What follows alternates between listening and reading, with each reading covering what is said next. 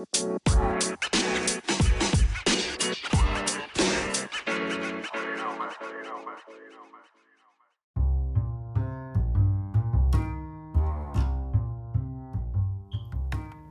morning, guys. This is Inspirationals with your host, Angie H. And today we're going to talk about this crazy weather that contributes to cold and flu season.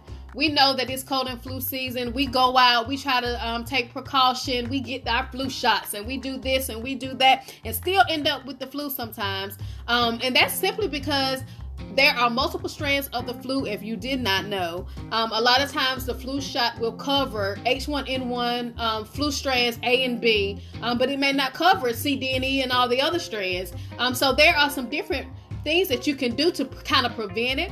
And if you still end up with a cold or flu, at least it won't last as long as it could because your body immune system is being built up. I do have some herbs and some little tips and different things like that I'm going to share with you guys, but I just wanted to just talk about it because I noticed that everybody is getting sick and it's like, okay, why, what can I do? And a lot of people don't take the flu shot. A lot of people don't want to even be bothered with it because they always end up sicker when they get it. So this is just some little tips that I have, and I know that for us here in North Carolina, we have weather that's bipolar.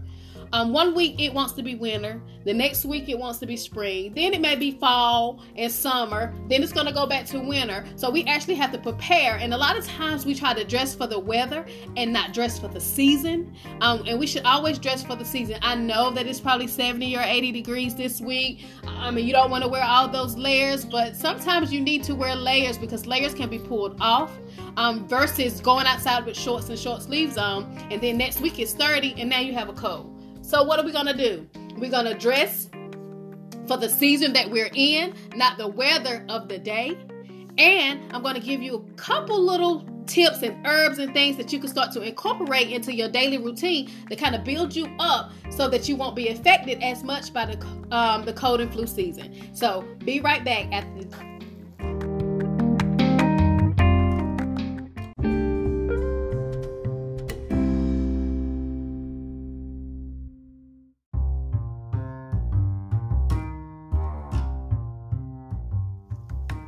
Hello guys, and welcome back to Inspirationals. I am your host, Angie H, and I wanted to just give you those tips that I promised you for some different things that you can run out into your local grocery store to get that will make it easier for you to deal with that pesky cold and flu. A lot of the herbs that I use to make my cold and flu syrups, you can't get at your grocery store. Things like elderberry and echinacea, things of that nature, I have to get from a vendor because I have a holistic company, Anish Charles Organics. I use different things, but I wanted to share with you some things that you can run out to your store and get. Things like garlic. Garlic is an antiviral, antibiotic, and an antiseptic. Onion, you can start to use raw onion. And this is because it's going to help with the cough. It's also going to help with your respiratory tract. So adding a little raw onion is going to be good. Ginger, fresh ginger. Ginger is an antimicrobial, anti-inflammatory, and it helps with cold and flu. But not only cold and flu, it helps with nausea and vomiting. Sometimes we get those symptoms, and sometimes we have to deal with a stomach virus of some sort around this time of year as well. So incorporating some fresh ginger will help with that nausea and vomiting. Also, it's going to help treat that cold. You can start to cook with sage. Sage is an antiseptic. It's astringent. It helps with your mouth and throat from coughing. You know, we get that congestion, sinus congestion, different things like that associated sometimes, and sage will help with that.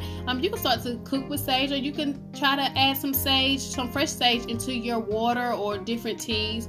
Cayenne pepper. Cayenne pepper, I know is hot, but that is what you need. You actually gonna need the heat from the cayenne pepper or cayenne powder, whichever you choose to use. It is a stimulant. It's an antimicrobial as well. But what it does is going to shorten the length of the cold because it's going to induce your body to sweat. It's going to cause you to sweat, and what we know is that sweating is always going to be good because you're going to actually sweat out the bacteria, you're going to sweat out the infection, the virus, things of that nature. So incorporating a little cayenne pepper into your food or drinks or teas or different things like that, like I said, it's a stimulant, so it's going to heat your body up and it's going to cause you to sweat. Honey, raw honey. So what raw honey does is a antimicrobial, antiseptic, antibacterial. Raw honey is also great if you have allergies. And the best honey is going to be the local honey found in your state or city, because it actually is going to be created with the properties that are best for your zone and the different bacteria and infections and allergies and things that you face. Yes, you can get raw honey from the store, places like Whole Foods, Trader Joe's, the farmer's market. But if you can't find it at those places, go to your local grocery store, but make sure it's 100% raw. You're going to know that it's 100% raw because it's going to be a lot darker. Then the cute little teddy bear honey. I know it says honey and I know it's cute, but it's not 100%. You want 100% raw as possible when you're fighting any type of allergy or cold or flu, including lemon. Lemon, of course, we know is high in vitamin C, and oranges, things of that nature, but it's going to help you build up a resistance, which is going to help with the cold and flu. Vitamin C is awesome for building your body's immune system.